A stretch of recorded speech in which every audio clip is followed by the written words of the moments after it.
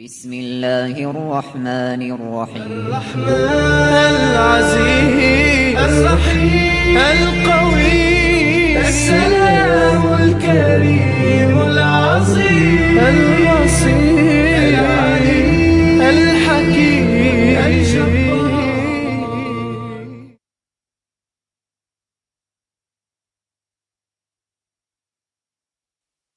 بسم الله الرحمن الرحيم.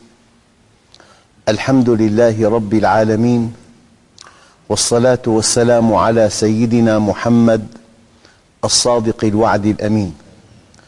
اللهم أخرجنا من ظلمات الجهل والوهم إلى أنوار المعرفة والعلم، ومن وحول الشهوات إلى جنات القربات. أيها الإخوة الأكارم، لا زلنا في اسم القوي. هناك حقائق دقيقة وخطيرة تتعلق بعلاقة الإنسان باسم القوي. أنت ضعيف، هذا سبب قوتك، وأنت قوي مع الله، هذا سبب ضعفك.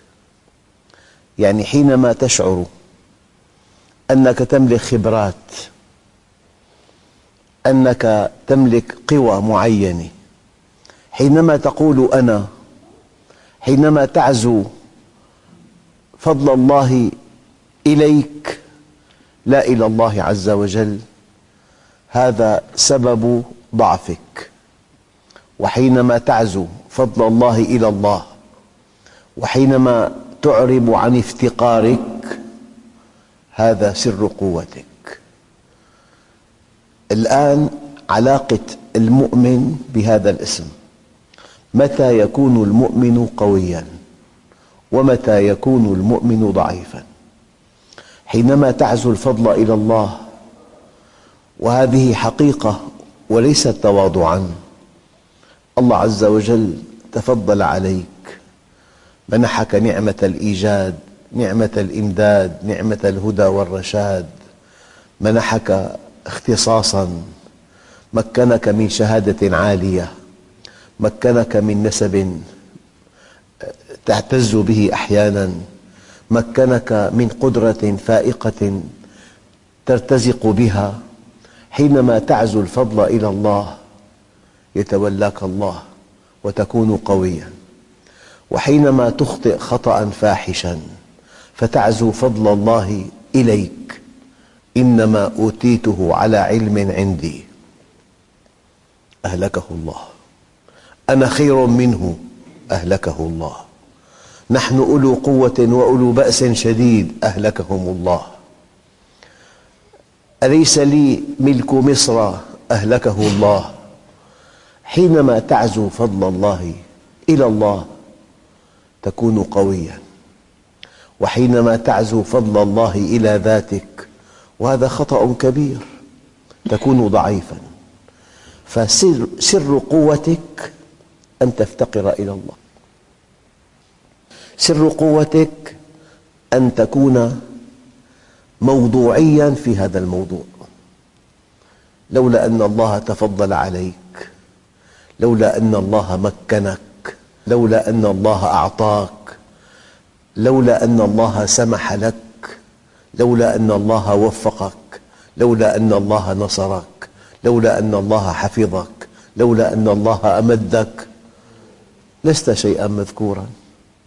فسر قوة المؤمن افتقاره إلى الله، وسبب ضعفه أن يعزو فضل الله إلى ذاته. طبعاً كشاهد قرآني، أصحاب رسول الله هم قمم البشر، ومعهم سيد البشر. في بدر: ولقد نصركم الله ببدر وأنتم أذلة، يعني مفتقرون إلى الله. هم ومعهم سيد الخلق وحبيب الحق.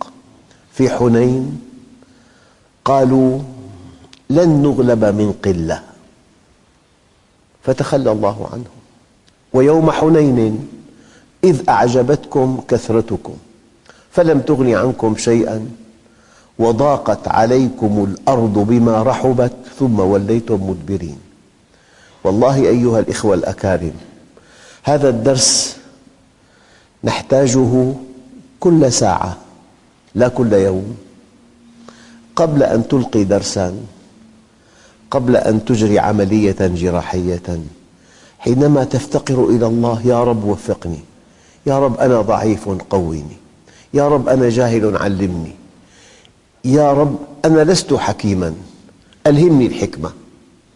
أنت حينما تفتقر إلى الله يأتي المدد الإلهي، تكون أقوى الناس، تكون أحكم الناس، تكون أقدر الناس. فهذا اللقاء الطيب علاقة المؤمن باسم القوي. قوة الله معك إذا كنت مفتقراً إليه، قوة الله معك إذا أعلنت عن أن كل ما تملك من خصائص من فضل الله عليك. تجد المؤمن في حديثه لطيف، يقول لك: الله عز وجل أكرمني، الله مكنني، الله سمح لي أن أدعو إليه. هذا فضل الله عز وجل. منحني أولاد في الأصل كاملي الخلق، هي نعمة كبيرة. يقول لك عنده ولد بنغولي، طيب شو ما بيده شيء. في ابن عنده عاهة خلقية، تصبح حياة الأسرة جحيماً لا يطاق.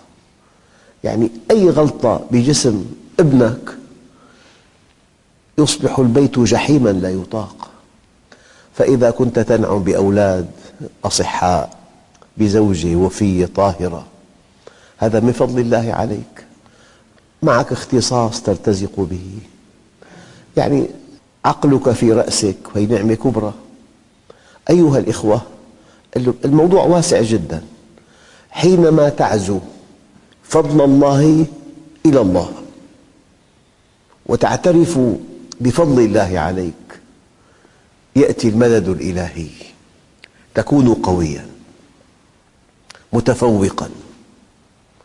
أما إذا عزوت فضل الله إلى جهدك ودأبك وسهرك وذكائك وخبراتك المتراكمة، وأنك ابن فلان، وأن تعتز بغير الله، يتخلى الله عنك. هذا الدرس يحتاجه المؤمن كل ساعة. أنا أرى أنه قبل أن تدخل إلى عيادتك، إلى مكتبك الهندسي، إلى مكتب المحاماة، إلى دكانك: اللهم إني تبرأت من حولي وقوتي وعلمي والتجأت إلى حولك وقوتك وعلمك يا ذا القوة المتين. إن أردت أن تكون قوياً فافتقر إلى الله. الآن إذا كنت مطيعاً لله هذا سبب قوتك، وإذا كان هناك معصية هذا سبب ضعفك. ومن يطع الله ورسوله فقد فاز فوزاً عظيماً.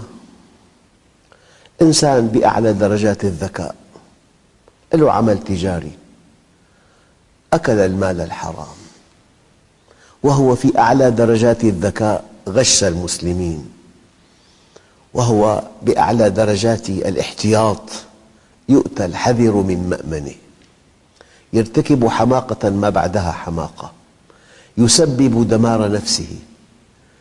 المعاصي تسبب الضعف، والطاعة تسبب القوة، والتقوى أقوى. يعني في صفقة فيها شبهة، المؤمن يركلها بقدمه، في أرباح طائلة، لكن غير المؤمن يغرى بها على أنها فيها شبهة وفيها معصية يأخذها، فقد تكون هذه الصفقة سبب خسارته أو سبب إفلاسه. أنا أضع يدي على خصائص يحتاجها كل مؤمن. الطاعة سبب التوفيق، والطاعة سبب النمو، والطاعة سبب التألق، والطاعة سبب القوة، والطاعة سبب الحفظ، والطاعة سبب التأييد، والطاعة سبب التوفيق. إن أردت أن تكون قوياً في عملك أقم هذا العمل على منهج الله. لا تعبأ بشيء يغريك أو بتهديد يخيفك. المؤمن لا يتأثر لا بسبائك الذهب اللامعة ولا بسياط الجلادين اللاذعة. يرى أن الله هو كل شيء، وأنه مع الله، وإذا كان الله معك فمن عليك، وإذا كان عليك فمن معك. ويا رب ماذا فقد من وجدك، وماذا وجد من فقدك، ومن يطع الله ورسوله فقد فاز فوزا عظيما. فقد فاز فوزا عظيما. دائما اتهم نفسك، لا تحابي نفسك. وقعت في إشكال، أين المعصية؟ أين المخالفة؟ أين الدخل الحرام؟ بلا سبب ما في مصيبة. وما أصابكم من مصيبة فبما كسبت أيديكم ويعفو عن كثير. من لم تحدث المصيبة في نفسه موعظة فمصيبته في نفسه أكبر. أكبر مصيبة ألا تتعظ بالمصيبة. وما أصابكم من مصيبة فبما كسبت أيديكم. ما من عثرة ولا اختلاج عرق ولا خدش عود إلا بما قدمت أيديكم وما يعفو الله أكثر. سبب قوتك أن تعزو الفضل إلى الله وأن تفتقر إليه.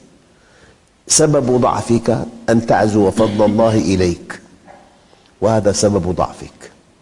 سبب قوتك أن تكون مطيعاً لله مطبقاً لمنهج الله، لأن الله سبحانه وتعالى إذا رآك في طاعة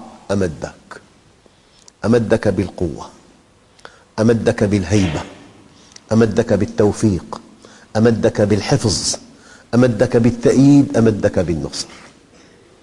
في معصية في عقاب. الآن أنت موحد، هذا سبب قوتك. وقعت في شرك خفي، هذا سبب ضعفك. هذه البنود تلتقي مع بعضها بعضاً. بس للتوضيح، التوحيد سبب قوتك، عدم التوحيد سبب الضعف. أنت حينما ترى أن الله وحده هو الفعال، في السماء إله وفي الأرض إله، ما لكم من دونه من ولي ولا يشرك في حكمه أحدا. الله عز وجل خالق كل شيء وهو على كل شيء وكيل. له الخلق والأمر. أنت حينما ترى الله فعالاً، أنت حينما ترى كما في قوله تعالى يد الله فوق أيديهم، ما سلمك إلى غيره. ولو سلمك إلى غيره كيف تعبده؟ قال لك إليه يرجع الأمر كله فاعبده. متى أمرك أن تعبده؟ حينما طمأنك. قال لك كل قضاياك عندي، صحتك، بيتك، زوجتك، أولادك، عملك، من هو فوقك في العمل بيدي، من هو دونك بالعمل بيدي، من حولك، كل شيء بيأثر بوجودك وبسلامة وجودك وبكمال وجودك وباستمرار وجودك بيدي. أنت حينما تؤمن أن كل سلامتك وسعادتك وتوفيقك وقوتك وحفظك وتأييدك ونصرك بيد الله، هل تتجه إلى غيره؟ مستحيل. إن كنت مطيعاً لله هذا سر قوتك. إن عصيته من أجل شيء دنيوي، من ابتغى أمراً بمعصية كان أبعد مما رجا وأقرب مما اتقى، هذا سر ضعفك. إن كنت موحداً ترى أن الله بيده كل شيء، وأن الله سبحانه وتعالى إله في السماء وإله في الأرض، والأمر بيده، هو المعطي، هو المانع، هو الرافع، هو الخافض، هو المعز، هو المذل. عندما توحد تكون قوياً، لأنه أنت أصبحت قوياً بالله، أصبحت غنياً بالله، أصبحت حكيماً بالله، أصبحت متفوقاً بالله عز وجل. في فكرة دقيقة جداً. الإنسان طموح، أودع الله فيه حاجة إلى الطعام والشراب حفاظاً على وجوده، وأودع فيه حاجة إلى الطرف الآخر حفاظاً على بقاء النوع. بده يتزوج، بعد أن أكل فشبع وتزوج فقضى هذه الحاجة. في عنده حاجة ثالثة، هي تأكيد الذات، التفوق. نعم. الآن أراد التفوق فسلك طريق القمة. الطريق صعب كثير، طريق صاعد، والصعود حاد، وفي حفر وفي أكمات وفي غبار وفي عرق وفي جهد. بعد جهد جهيد ومحاولات مضنية، وبيقول لك معركة التفوق، في منافسون، في أعداء، في معترضون، في من يخذلون. بعد جهد جهيد وصل إلى القمة. اسمعوا هذا الكلام: ليست البطولة أن تصل إليها أبدا، البطولة أن تبقى فيها. أما النزول من القمة، تصور طريق من بلاط صقيل مع صابون. الصعود متعب جداً، أما النزول بيتم بثانية. عند الاغترار، أحد أسباب ضعف الأقوياء الغرور. أحد أسباب ضعف الأقوياء الغرور. القوي لما بيغتر بنفسه بيرتكب حماقة لا يرتكبها طفل. فالبطولة لا أن تبلغ القمة باختصاصك. يعني أنا في طبيب بمدينة عربية، طبيب نسائي، له صديق طبيب، زوجته حامل، في بالحمل إشكال كبير، فقال له: أنا اختصاصي وأنا أول طبيب بهالمنطقة، بكبر. فهو طلب منه يشترك معه طبيب آخر، فغضب أشد الغضب وزمجر وقال له: أفهم مني ما في بهالمدينة كلها. فكلام فيه كبر. البلد عربي، أول حالة بتاريخ هذا البلد تسحب شهادة طبيب ارتكب حماقة أثناء الولادة أودى بحياتها، ارتكب حماقة لا يرتكبها ممرض، فأول إنسان تسحب شهادته لأنه تكبر. فيا أيها الإخوة، القضية دقيقة جدا. لا تقول أنا، قل بفضل الله عز وجل. نعم. الآن فالصعود للقمة صعب كثير، أما النزول منها سهل كثير بالغرور. فالمغتر يرتكب حماقات لا يرتكبها الأطفال، والمتواضع لله يلهم الحكمة، ومن يؤتى الحكمة فقد أوتي خيراً كثيراً. في فكرة دقيقة أنه أنت ضعيف، في الأساس ضعيف، وخلق الإنسان ضعيفاً ولا تملك شيء. ضعيف، سامحوني بهالكلام، على جاهل، على أخرق. هذا الإنسان إذا كان مع الله يكون قوياً، إذا كان مع الحكيم يكون حكيماً، إذا كان مع الرحيم يكون رحيماً.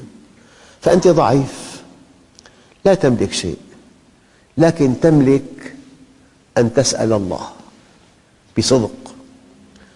ومن أراد العاجلة عجلنا له فيها ما نشاء لمن نريد ثم جعلنا له جهنم يصلاها مذموما مدحورا.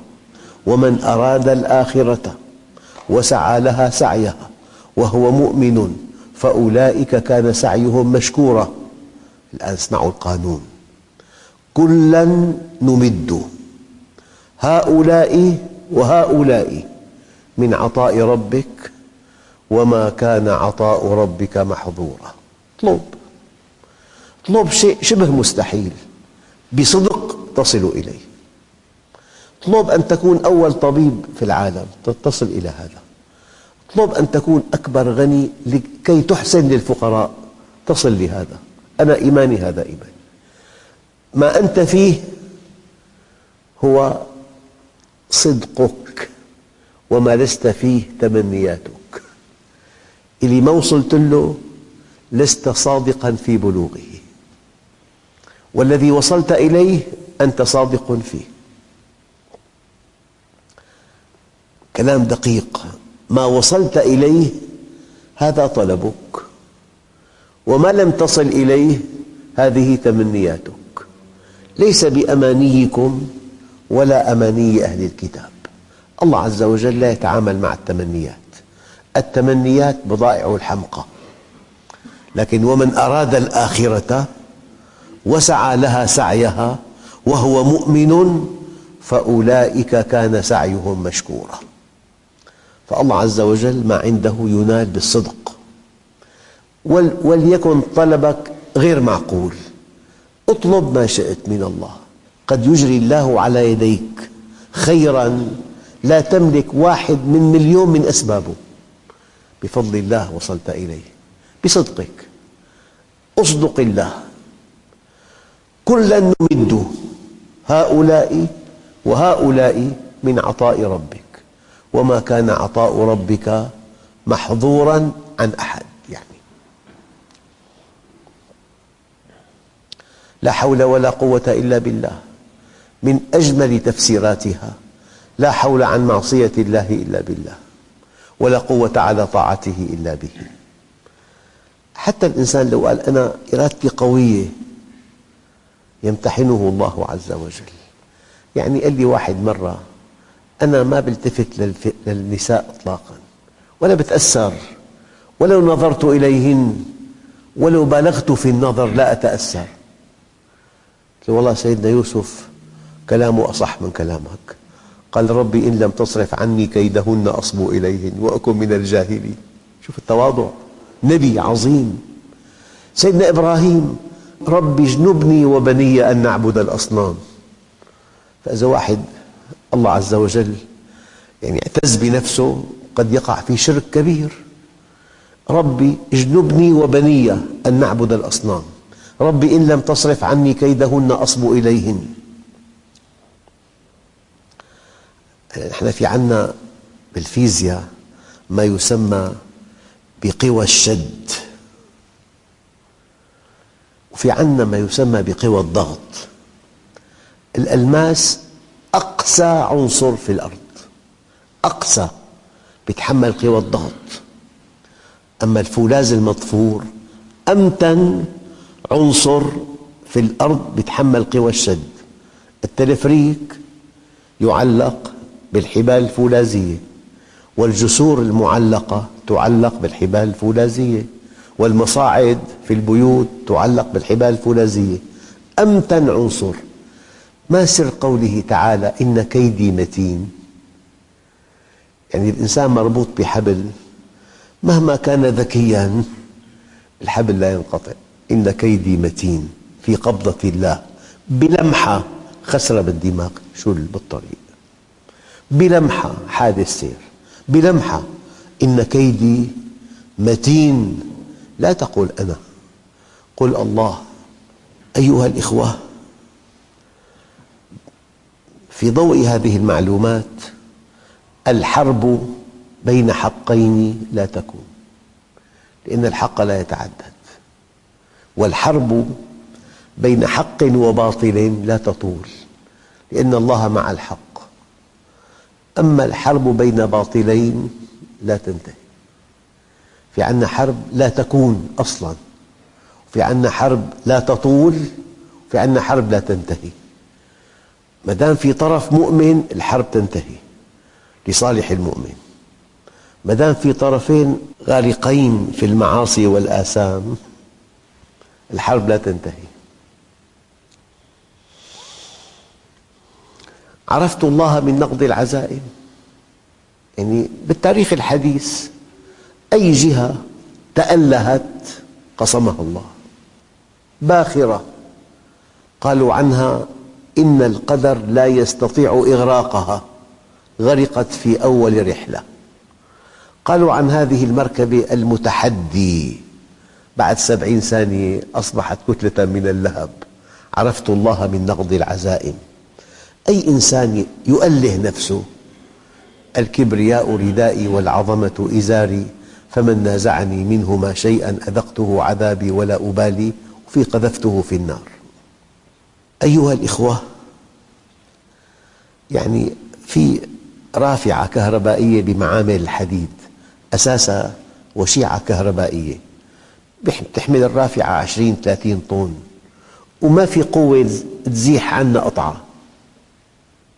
أما العامل على هذه الرافعة في عنده مفتاح، إذا ضغطوا 10 الميلي وقطع الكهرباء عن هذه الوشيعة كل شيء يسقط. أنا إيماني أن الأقوياء حينما يشاء الله أن ينتهوا كبسة زر، ما دام قوياً الله عز وجل سمح له أن يبقى قوياً. فأنت علاقتك مع الله لا مع هذا القوي، والدليل: فكيدوني جميعاً ثم لا تنظرون إني توكلت على الله ربي وربكم ما من دابة إلا هو آخذ بناصيتها إن ربي على صراط مستقيم والحمد لله رب العالمين. بسم الله الرحمن الرحيم. الحمد لله رب العالمين، والصلاة والسلام على سيدنا محمد الصادق الوعد الأمين. اللهم أعطنا ولا تحرمنا، أكرمنا ولا تهنا، آثرنا ولا تؤثر علينا، أرضنا وارض عنا. وصلى الله على سيدنا محمد النبي الأمي وعلى آله وصحبه وسلم، والحمد لله رب العالمين. الفاتحة.